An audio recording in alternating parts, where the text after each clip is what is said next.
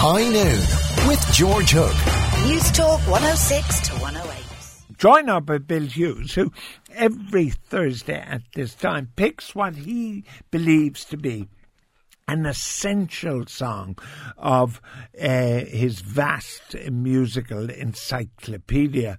It's been a pretty difficult few weeks for me. I've had to listen to some of his choices like Paranoia or Parade or something from Ziggy and the Stardust or whatever. Hopefully... I'm laughing because you sound like such... Who was it last week? It was Black Sabbath, Paranoid. Oh, yeah. Yeah, I knew there was a piece to mark the occasion of the last ever live concert by Black Sabbath. All right. Okay. Now just please, yeah. give me something to hang on to today. Well, you see, with you it's pretty easy to play to your favourites because all you vanity. And you just need to pick a decade, and the decade is the 50s. So I've picked the 50s today. So I know that gives you pleasure, and so it gets you off my back age, for the a bit. only pleasure. Yes, well, that's a sad thing, but there you go. Released on January 27th, 1956. This was the first recording release on his new label, which was RCA Victor by Elvis Presley. Really? And it was called Heartbreak Hotel. Now, I know this is going to spoil it for you, and I don't mean to. Mm-hmm. I think Heartbreak Hotel is one of Elvis's weaker offerings. Interesting. Well, that's great. I don't agree with you. No, I mean, I like Elvis, don't get me wrong. Yeah. I just happen to think it's one of his weaker ones. Well, it's... Since My Baby Left Me, isn't that right? Yeah. Yeah, got it. And it was inspired, the writing of the song was inspired by a newspaper article about the suicide of a lonely man who jumped from a hotel window. And a guy called Tommy Durden got together with a woman called May Boren Axton, and they wrote the song. Now, they both tell different stories about how they wrote the song. Tommy Durden said that he offered her a demo of the completed song, and she says, no, he showed me a few squiggled lines of the song, and I sat down and I wrote the song. Either way, when they approached Elvis to sing it, they offered him a third of the royalties if he would record it and release it as his first single, because at the time there was so much gossip going around. He was signed to Sun Records, and he had done a couple This was a fella called Phillips, wasn't it? Is that right? Sam Phillips. Phillips, yeah. So he had done a couple of small recordings with Sun Records, but he wanted to hit the big time. He wanted to go national, and the only way he was going to go national was with a national record label, so he signed to RCA Victor. And question. He probably hasn't made a movie now at this point either. No, he hasn't made Jailhouse Rock, which I think was his first one. He hasn't made and Love Me Tender. No, he hasn't come to that. His film debut was actually Love Me Tender in November 1956. Oh, it was with your one who became a nun. Well, there you go. What was her name? I don't know, George. So all I can say to you is that they sat down, offered him the thing. They had another guy called Glenn Reeves, who was a local singer, when they'd written the song, to make a proper demo to offer to Elvis. And they played the song, they played what they had, and he said, well, that's the silliest thing I've ever heard. I'll sing it for you. And your man said. This guy called Jerry Reeves. And so they offered him a third of the royalties. And he said, no, keep it. I'll just do this as a favour. And so he turned down the writing credit. You're kidding me. Anyway, the whole thing, Elvis believed in the song. He heard the song. And before he even recorded the song, in the December of 1955, he played at a concert in Arkansas and he told the audience, this is going to be my first big national hit. So off he went to the studio and they started laying the B-side. And the guy who had signed him to RCA Victor, a guy called Scholes, told him, you stand on that X, you do not move, and you sing the song. And so he was trying to, get into it. And the song was I Got a Woman. It ended up being the B-side of Heartbreak Hotel. And he realised in the audio booth, I'm only hearing every second word. You're moving. Stop moving. And he said, I was like, I have to move. That's me. I have to move. So he revolutionised recording because your man Scholes decided to completely surround him with microphones. So that no matter where he moved, he caught him, and he got omnidirectional microphone going. And so then they recorded Heartbreak Hotel. Anyway. Sorry, now, I Got a Woman, Mean As She Can Be. Yeah. That was a hit for somebody else, I think. Well, great, probably. So I didn't look into that one. I'm looking into Heartbreak Hotel. I know you are. So, I'm sorry. But like 1956, I'm all agog. Right? You're all agog. So it came out and it was the straight to the top of the Billboard Top 100, and it stayed there for 7 weeks. It went straight to the top of Cashbox Pop Singles chart, stayed there for 6 weeks. It was number 1 on the country and western chart for 17 weeks, and it topped the chart on the R&B chart. So the whole thing, it was Elvis's first million seller, but it actually sold in the millions.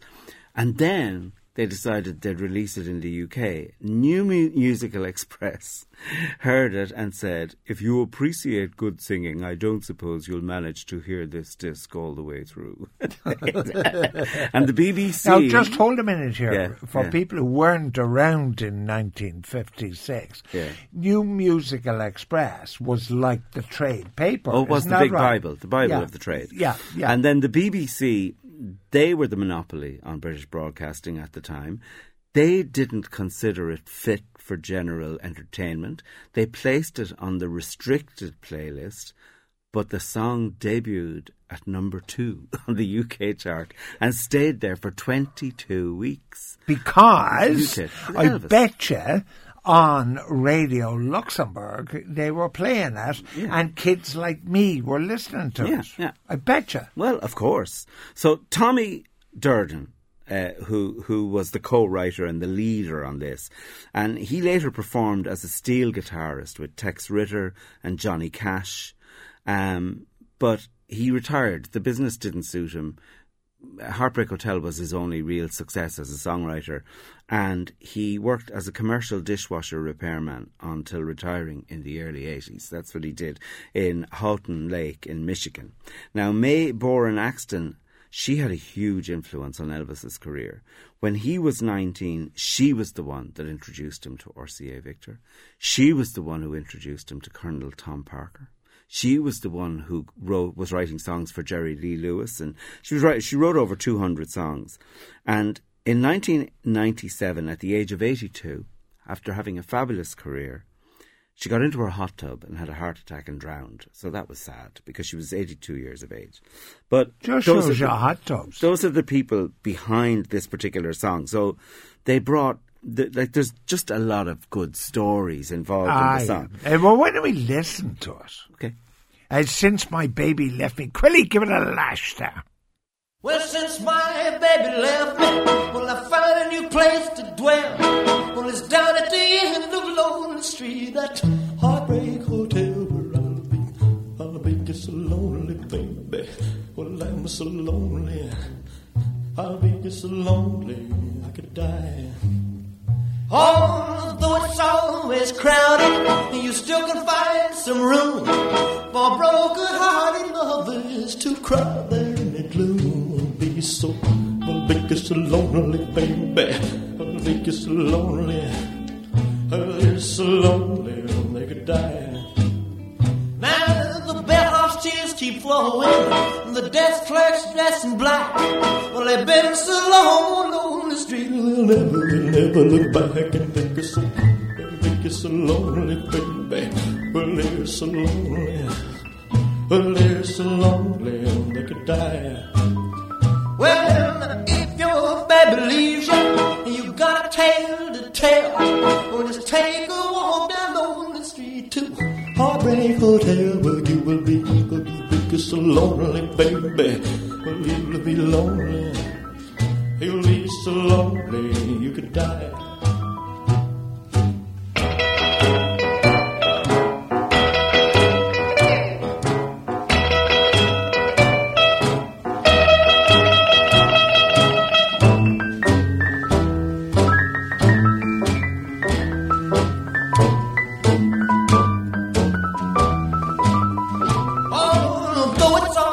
Crowded, for broken-hearted lovers to cry their blues. It's so lonely, Becky, babe. Well, they're so lonely. They'll be so lonely they could die. Elvis Presley, Heartbreak Hotel, 1956. Now, all Bill's essential songs are available to stream on Spotify. You just go to George Hook's Essential Songs, and there they all are.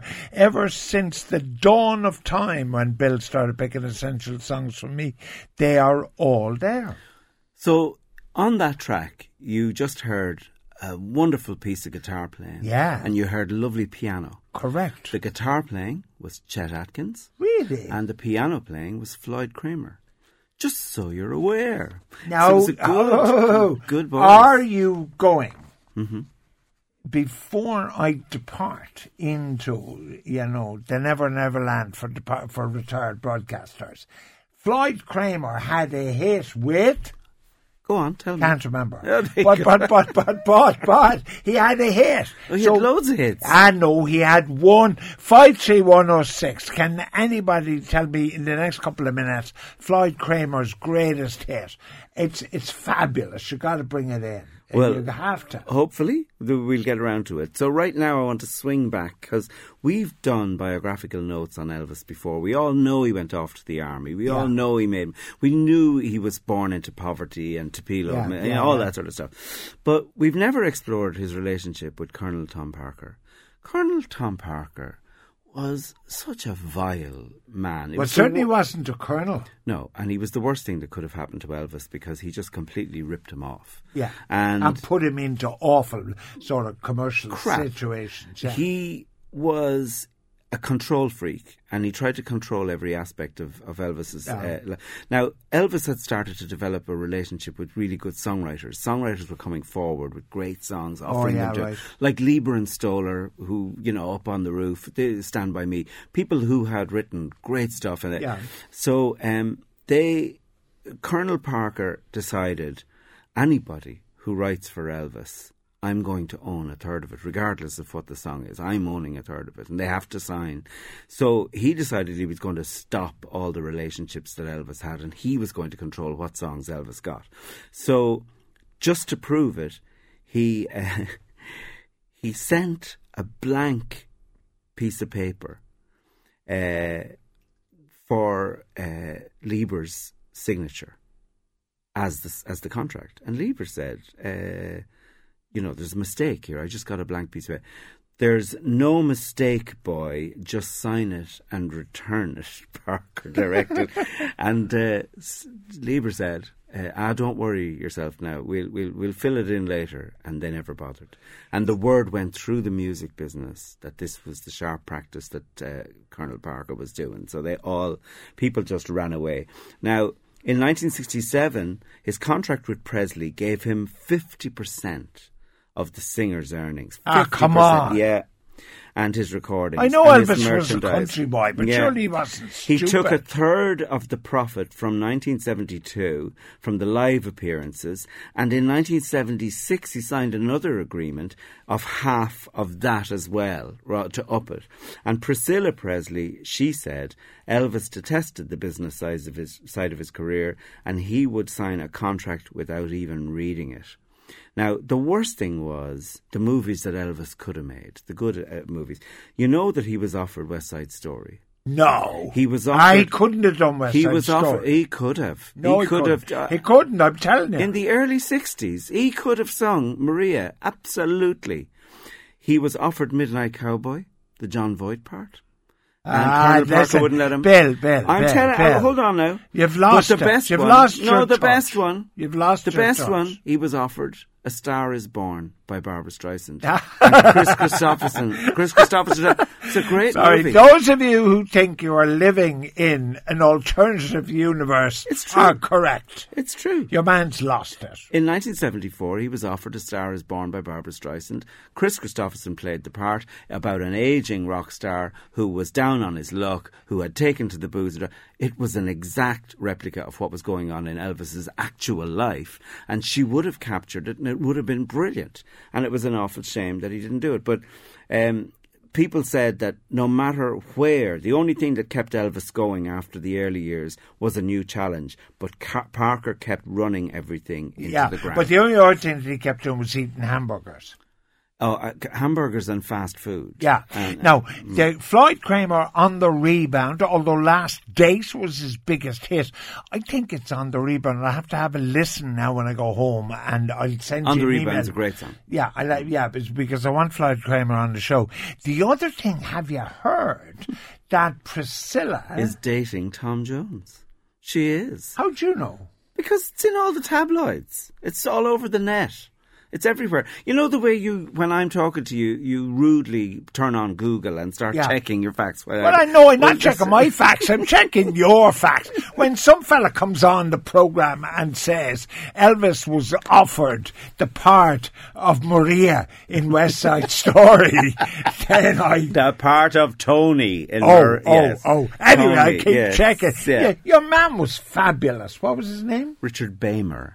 Couldn't sing. Richard couldn't sing, but Elvis could have sung. But Richard Baymer was also very good in The Longest Day. Yes, he was. He was you very remember? good.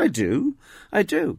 But and at the end, who said to him, "My thigh is split from groin to knee," and the first aid man had to sew it up with safety pins? Susan Hayward. No, I don't know. Betty Davis. I don't know. Richard Burton Idris. Anyway, so I deny that Elvis was playing the part of Maria in West Side Story. Tony. And what was the other one you said? I don't mean the Aging Rocko. There was one other one. Midnight Cowboy. John Voight was fabulous. Yeah, he was. John Voight was fabulous, but Elvis was offered the part first. And the other fella was brilliant. Dustin Hoffman. Oh, super. As Ratso. Yeah. No, that's a brilliant song. Or a brilliant movie. Brilliant movie. Maria. But how do you solve a problem like Maria? That's the Sound of Music. Oh, don't be displaying your own ignorance now and foolishness.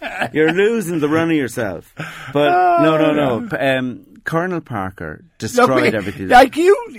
We have to go. Yeah. We have to go. Your man Moncrief will be going mad that he can't. There's no time.